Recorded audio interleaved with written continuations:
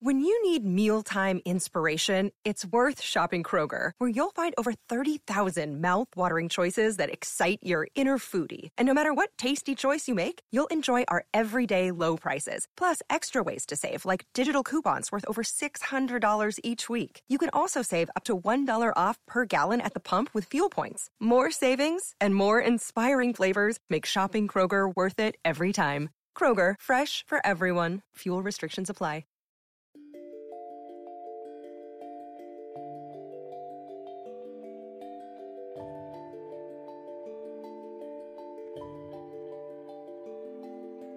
Hello, my wonderful friends, and welcome back to the Neurodivergent podcast. My name is Danielle Sullivan.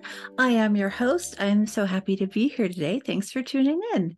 Today, you have just me on my lonesome again. So as of recording right now in February, we are just finished week 3 of our 6-week Collaborative Families program, which is a neurodiverging signature program where we teach families the style of parenting called collaborative parenting, which is also known as democratic parenting. And one of the things we talk about, along with all of the sort of theoretical, why do we parent this way, and practical, how do we parent this way, is some things that you might need to know about your kiddo, or that might be helpful for you to understand about your kiddo in order to adjust your parenting style to have the most success in building relationship together as a family. And one of the things that I see most commonly in my parenting clients, my parent coaching clients, is that a lot of the kiddos who come in show traits of neurodiversity other than what they are diagnosed with. I just want to say right up front, I am a coach. I am not a medical professional. I am not a trained therapist, right?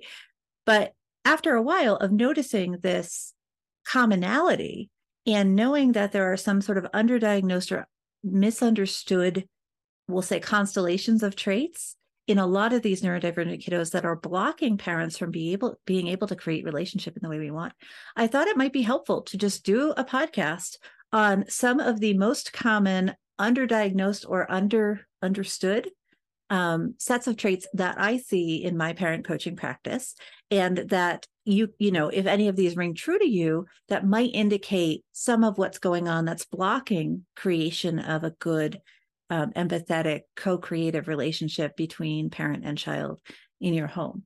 And so today we're going to talk about 5 less than they should be understood constellations of traits. You can think of them as diagnoses. In some places they are, but in America, we mostly think of these things as not existing in and of themselves, but as being attached to some other kind of diagnosis. I'll talk about that more in a minute. And of being like a set of traits, right, that existing together create a different way of thinking or a different way of experiencing the world than folks without those traits. So that'll become more clear as I explain the traits themselves. Before I do that, I just want to say thank you so much to my patrons for supporting this episode. And thank you so much to the parents who are with me, this cohort of collaborative families. It has been such an honor to work with families in this way, and such a privilege. And I'm just so excited to be doing this program. If you're interested in collaborative families, we run this cohort. It's the same program, but it runs about 3 times a year, a little bit depending on interest level. Our next cohort currently is scheduled to start in May. So if you are interested in learning more, I'll put a link below. You can also always email me or email us, and I'm happy to talk to you about it and see if it's a good fit, or send you to other resources if it's not a good fit, because there are lots of really great parenting programs out there nowadays. So we're not for everybody, but I'm happy to help you sort that out. I also just want to say thank you so much to my patrons for offering their monthly support to make this podcast happen, and to make it also possible for me to offer scholarships to collaborative families, which is fantastic, so that families of all income ranges can get access to the program, and our coaches still get paid a living wage. If you are interested in becoming a patron, I really encourage you to go check it out. We have recently freshened everything up, made everything slightly fancier, and now you get even more perks for your tier. And we've weeded out also some perks that people weren't using and added perks that people have asked for. So I think it will be a better patron experience for everyone. I'm really excited about it. And if you haven't checked out the patron page in a while and you're sort of like teetering on, should I join, shouldn't I join?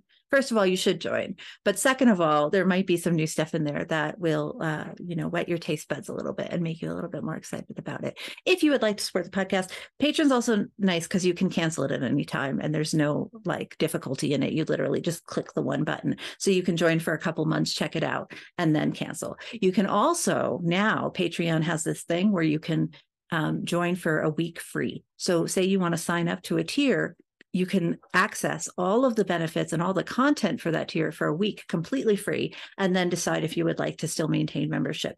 And so I am super happy for folks to just pop in, see if you like it, and then decide if you want to throw the money at it or not. That is totally fine with me. I really encourage you to access those resources if it's going to be beneficial to you.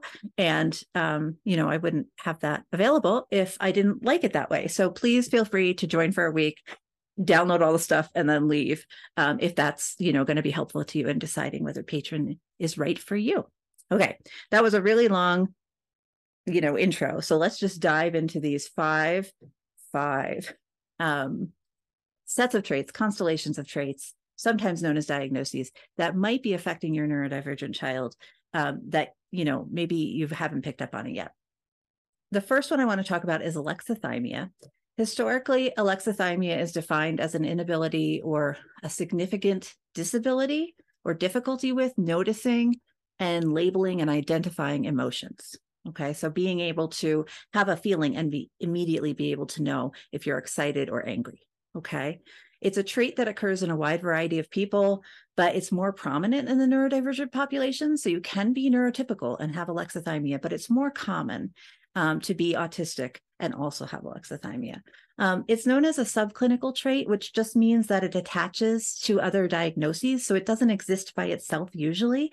It attaches to things like autism, ADHD, depression, traumatic brain injury, and a couple of other neurodivergent substance use disorder. Okay, so there are a couple of sort of bigger diagnoses that alexithymia can be attached to.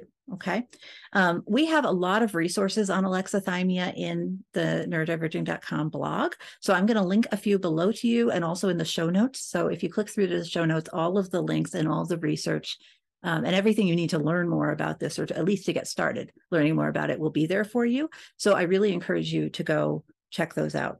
The thing I want to say about alexithymia is that a difficulty in labeling your emotions can cause or be related to a lot of other difficulties when we're looking at creating relationship between parent and child or among siblings, right? For example, that if you don't know how you feel, you're missing vital information about what's going on around you. So feelings communicate information to us on a very basic level. We feel angry when we think there's been an injustice done to us, right? We feel shamed when we feel like we should have done better or something's wrong. We feel excited and happy when we're looking forward to something, okay? Alexithymia means that folks are getting the physical signals of those feelings without being able to identify the feeling. So we have a whole podcast episode on this, so I don't want to go into it too much, but a really good example is excitement and anger, two wildly different feelings that give us wildly different kinds of information, but have the same physical reactions associated with them. So whether you are angry or excited, you might sweat, you might shake, you might feel kind of jittery and up and agitated and have a lot of energy about you, right? Those are feelings that your body produces, physical reactions that your body produces in response to external stimuli, to what's happening in your environment, right? So if something happens and you feel yourself getting sweaty and your heart is racing and you're hyper, moving a lot, jittery, right? But you don't know if you feel excited or angry. How are you supposed to know how to respond to whatever made you feel that way? Okay.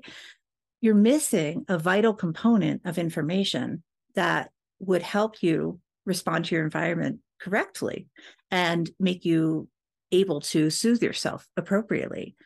It's also like if a parent makes you feel that, if something a parent does makes a child feel that way, and the child doesn't know if they're excited or angry, right? That can make that child feel very uneasy in themselves and very uncomfortable.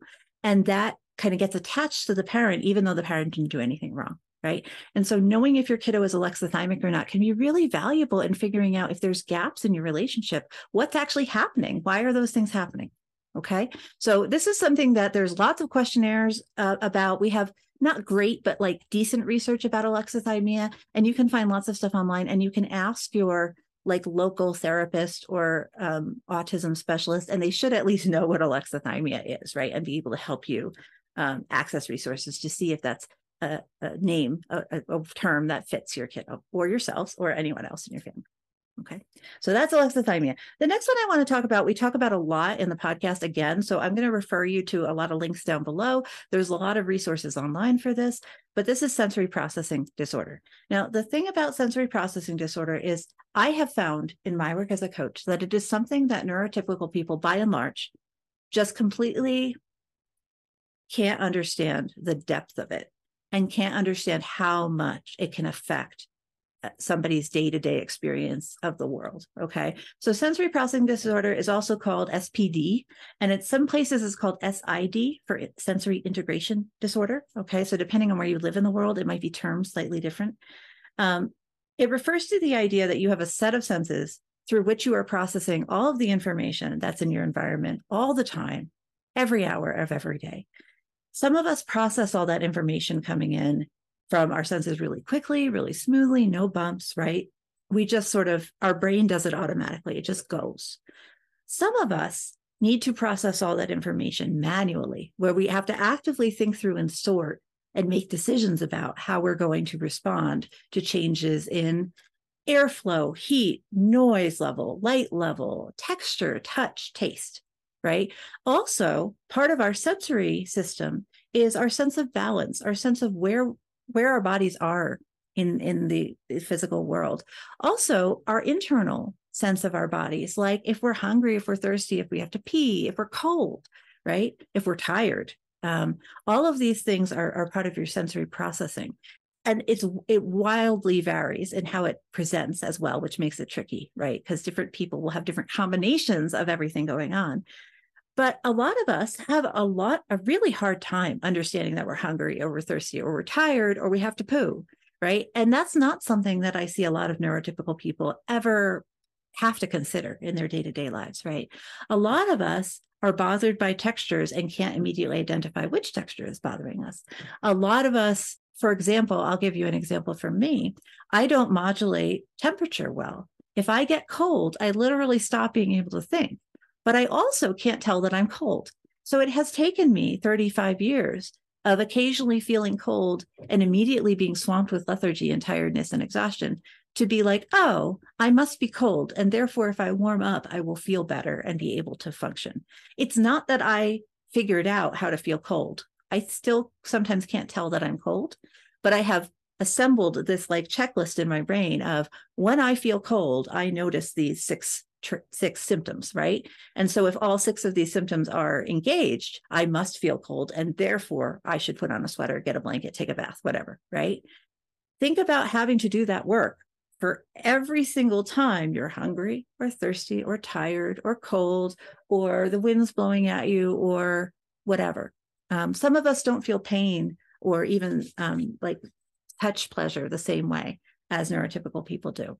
So this is a really complex thing, and it presents so wildly differently among different types of people that it can be really hard to pin down.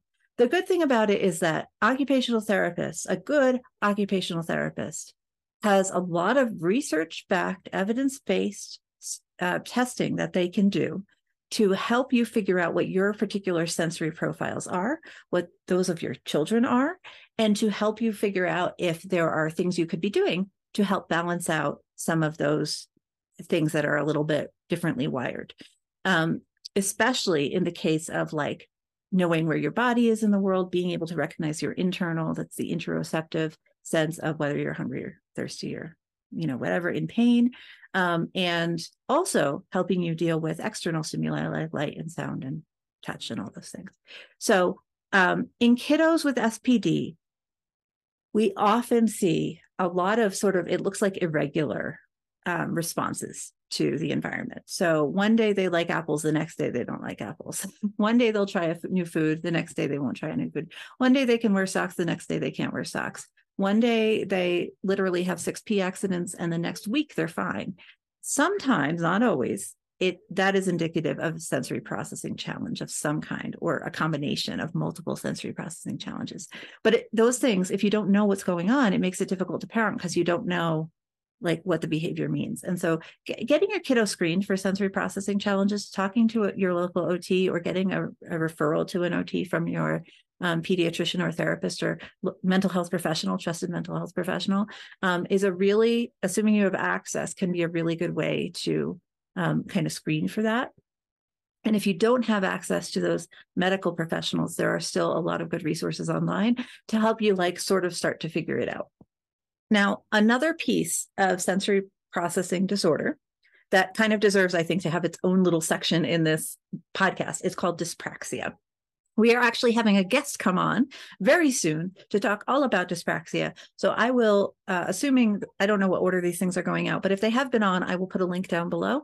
And if they're not on yet, I will add the link once they're on. So keep your ears peeled for that. Dyspraxia is technically a piece or a sub-diagnosis. I'm going to mess this up, OTs. I'm sorry about the actual terminology, but it's a part of a larger sensory processing disorder. It's a condition where the neurons in the brain that control motor skills and sensations don't connect or sync or fire accurately. And so you end up with kiddos who appear really awkward when they're moving, who bump into things, who stumble. One of my children who's dyspraxic, like constantly would run into walls when they were learning to walk because they just didn't know where their body was in space. And the visual sensory information was like not making it to their brain and being interpreted in time to not walk into the wall. Kiddos with dyspraxia also, like if you have a kiddo who sometimes does not press strongly enough and sometimes presses way too hard, like they can't figure out how much force to give any of their muscle movements, that might indicate dyspraxia. And they also may have poor motor planning, poor sequencing. So doing one thing, then the next thing, then the next thing, then the next thing, and perceptual skills, being able to like interpret properly the information they're getting from the environment around them. So this can also be diagnosed by an occupational therapist. But the reason I really want to highlight dyspraxia in this podcast is because it's common across a bunch of different neurodiversities, including autism, ADHD, non-specific learning disorder, dyslexics, and a couple of other folks. And because it looks like, how do I say? It often looks like other autism or ADHD symptoms, right? We're used to seeing kiddos with ADHD and or autism who can be hyperactive, who can be looking for a lot of heavy work and wanting to like put a lot of force into their movements. We often see kiddos with ADHD, especially who can't attend, who can't sit and focus on the thing that they don't want to focus on, right? Same thing for autistics. We often see hyper focus, right? But difficulty focusing on stuff that we're not particularly interested in doing. Sometimes that's the ADHD or the autism or the whatever else is going on. But sometimes it's because kiddos' bodies are so uncomfortable sitting still because they don't know where they are in space, that they need a lot of movement to tell their inner ear and their brains where they are in the world. And so it's not actually that they can't attend. It's that they physically can't sit still without significant discomfort. And so again, if you have a kiddo who has some other neurodiverse diagnosis and is still having challenges that don't seem to line up to whatever the diagnosis is, or that like you're treating, but it's not getting better, checking for dyspraxia can be like a really solid next step in figuring out that there might be other stuff going on, and OT might have some really clear, direct, kind of fast interventions for it to help a kiddo be more comfortable in their body so that they can attend better or not run into walls or not trip on things or not accidentally push their brother too hard or all these stuff, right? So this is something to look out for if any of this rings true for your kiddo.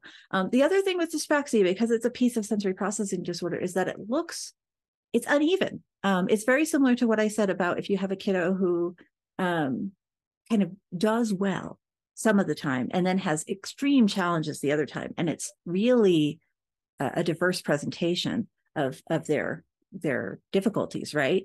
That some weeks they're doing great, some weeks they're having the worst time ever. Sometimes, not always, that indicates that there's something going on with the sensory system. And that, again, screening for SPD and especially for dyspraxia might be a good next step. Check in with your local OT. Okay. The fourth one I want to talk about is RSD, also known as rejection sensitivity dysphoria. I've also seen rejection sensitive dysphoria. This is, again, a constellation of traits. So it's not its own diagnosis in the US yet. I think some people are starting to use it, but it's not like, I don't think it's in the DSM or anything yet. RSD, rejection sensitivity dysphoria, is often found in folks with ADHD, folks with anxiety, folks with borderline personality disorder. What else? And then I also just want to say that we know, for example, that folks with ADHD, that a lot of those folks are also autistic, right? And vice versa.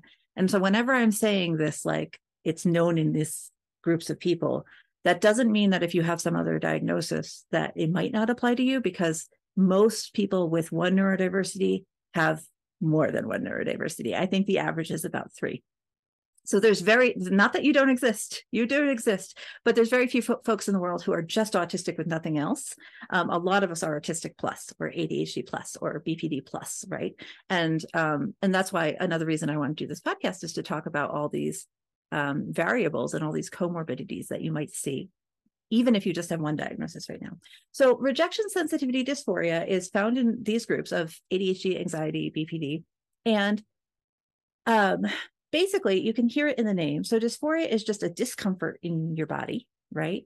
And rejection sensitivity means these folks are highly sensitive to rejection. What that plays out with in real life, is that people feel rejected by another person's actions or words, even when that other person didn't mean to imply rejection in any sense. People with RSD are often mislabeled as being a bad sport, or being very emotionally oversensitive. They can have sometimes more than average empathy. They can perceive rejection even when it's not meant. People with RSD often have a lot of self-criticism and negative self-talk, right? That kind of, I'm not good enough, I don't do well enough, people don't like me, right? And that's, again, that rejection sensitivity, this idea that the whole world, their whole community is rejecting them, pushing them away, and saying that they're not good enough. And so there's a lot of internalized shame and frustration and sometimes anger felt by these folks. And the frustrating thing for everybody with RSD is that often, if you're talking about a family relationship, the parent is not rejecting the child, right? The parent is really working very, very, very hard to help the child feel welcome, connected, understood, right? But the lack of knowledge about RSD means that if you don't have that framing for what's going on, it can be really hard to figure out, oh, kiddo is feeling rejected, even though I am not actively rejecting them, right? There's a mismatch in the communication. There's a mismatch in the profiles. And the way that we need to parent kiddos with RSD is different than the way we would parent kiddos who are not struggling with that, right? And so this is a place where I really encourage folks, if you have a child, perhaps very empathetic, easily overloaded by emotions, and sometimes thought of as a poor sport, right? They can't handle big feelings, or you perceive that they can't handle big feelings. Looking into RSD might be relevant to you. And knowing about it can help you adjust your parenting style, and even talk to your kid, depending on their age, talking to them about what their brain is doing can be really helpful in sort of validating their experience, but also helping them to recognize that people are not rejecting them. That it's a perceptual difference in their experience of the world. Okay. Neurodivergent does not currently have any articles on RSD. If you out there are an expert on RSD, or, in your lived experience as a person with RSD, and you would like to write an article for us, we do accept submissions and we'll pay you for them. You can find information on our website, and I'll put a link below. But I am going to put a couple of links in the show notes to other respected resources about rejection sensitivity disorder, so that if you want to learn more, you can go do that. Sick of being upsold at gyms?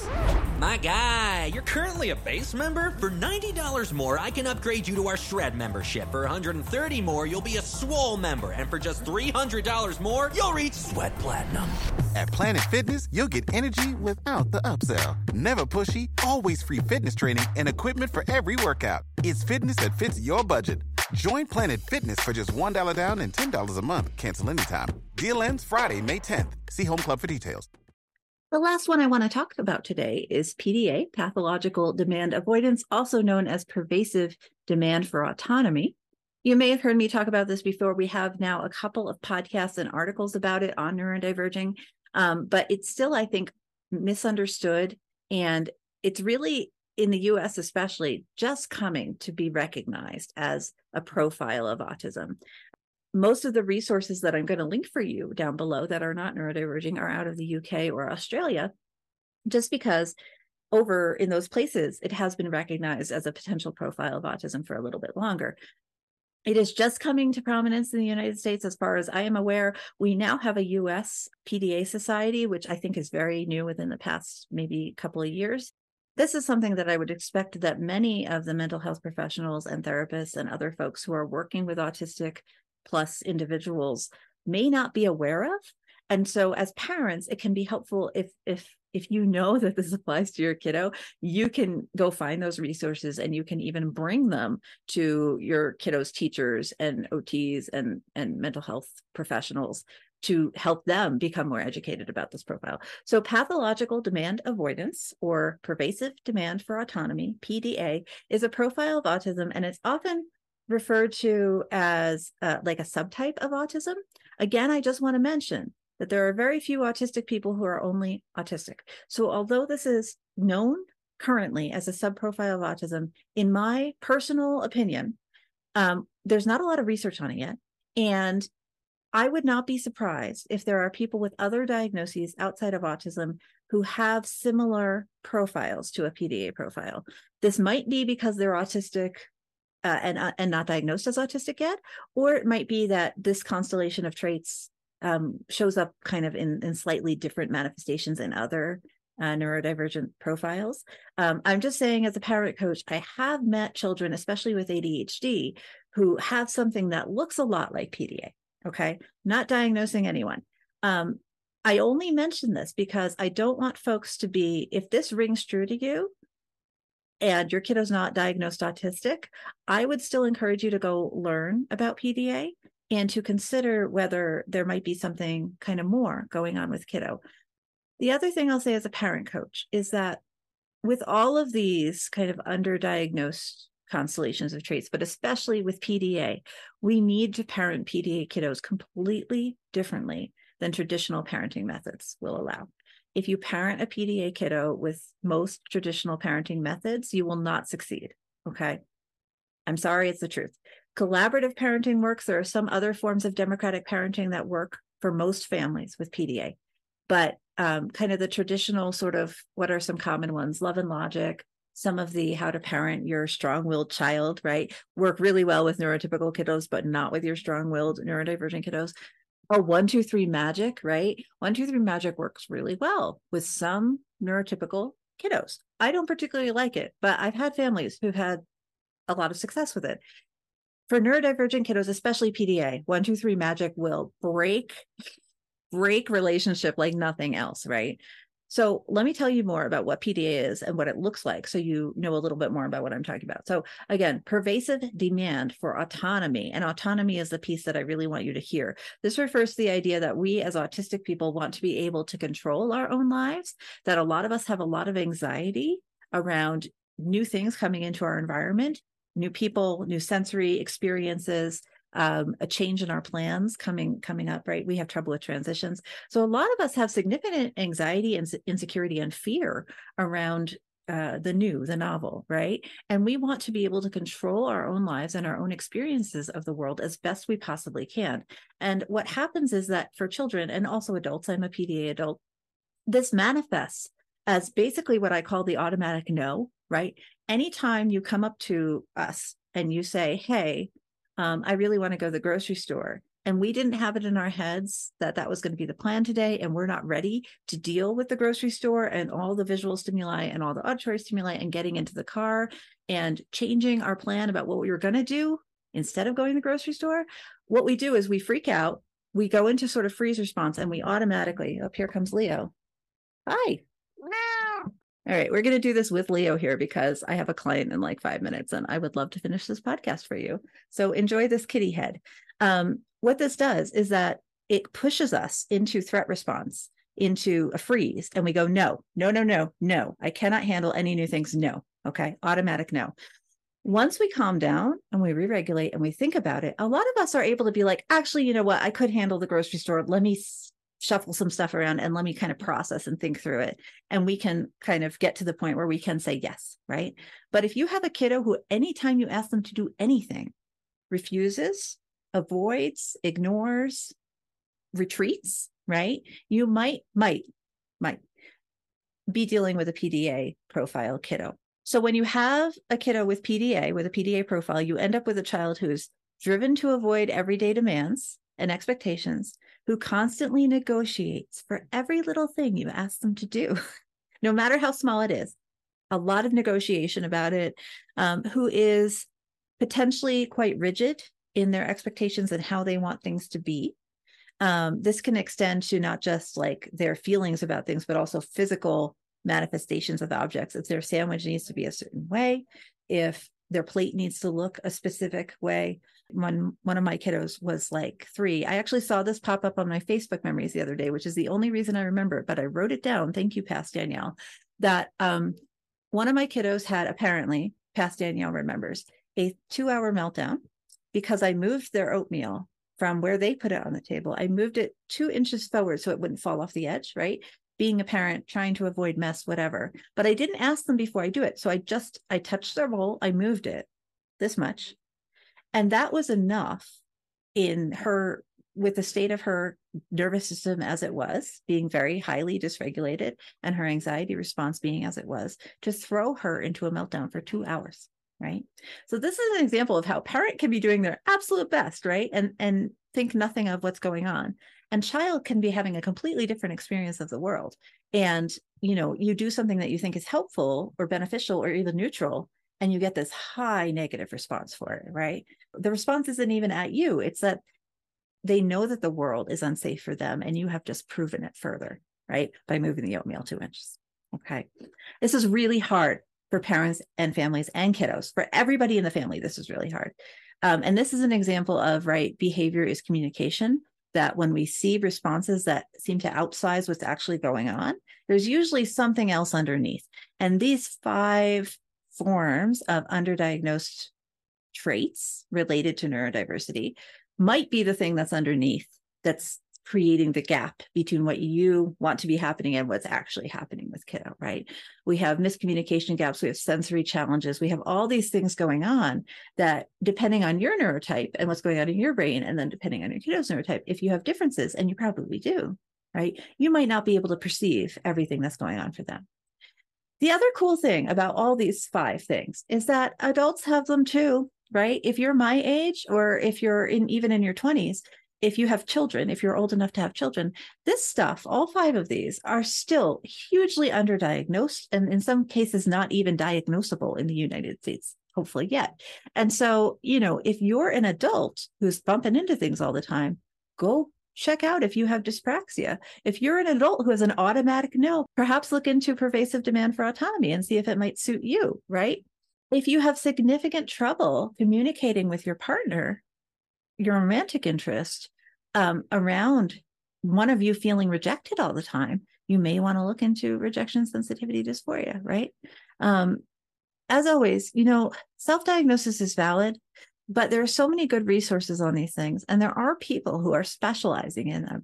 And so if you can access, I know it's not always possible, I get that, but if you can access actual trained folks with this information, they can help you sort everything out. Because again, all 5 of these things are attached to other forms of diagnosis. And so if you have been, and many of us have been, misdiagnosed, or multiply misdiagnosed, right? Knowing whether your RSD is attached to ADHD or BPD might really change your treatment plan, the interventions you choose for yourself or your child or your partner or whoever, right? And so get help if you can, is basically what I'm saying, okay? I hope you all have a wonderful day, and I really appreciate you tuning in today.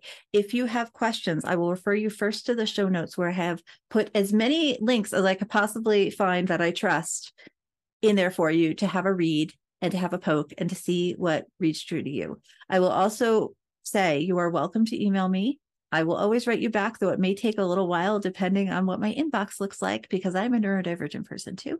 And then I will refer you to our group coaching programs. We have several group coaching programs that run multiple times a year, where you can explore your own experience with other neurodivergent people of the same ilk, whether you are a parent and are interested in the Collaborative Families program, or whether you're an individual who doesn't, or even if you do have children and you want to explore your own experience of neurodiversity in the world. You might be interested in From Defeated to Inspired, which will be starting again soon too. So I'll put links for those there.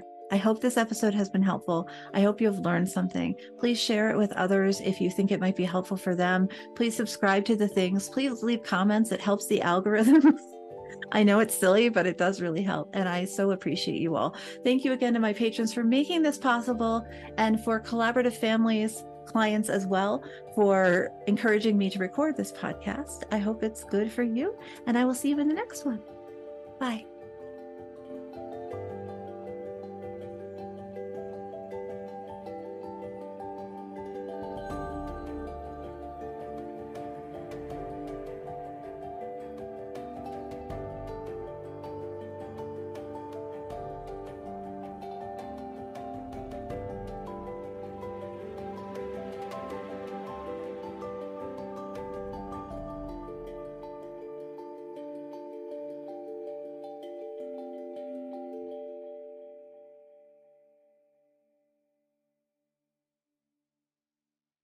Does your father know you're listening to this podcast? Well, when you're done, why don't you stop by and check out a show that is 100% dad-approved, Dadages. Hi there, I'm Chad Higgle.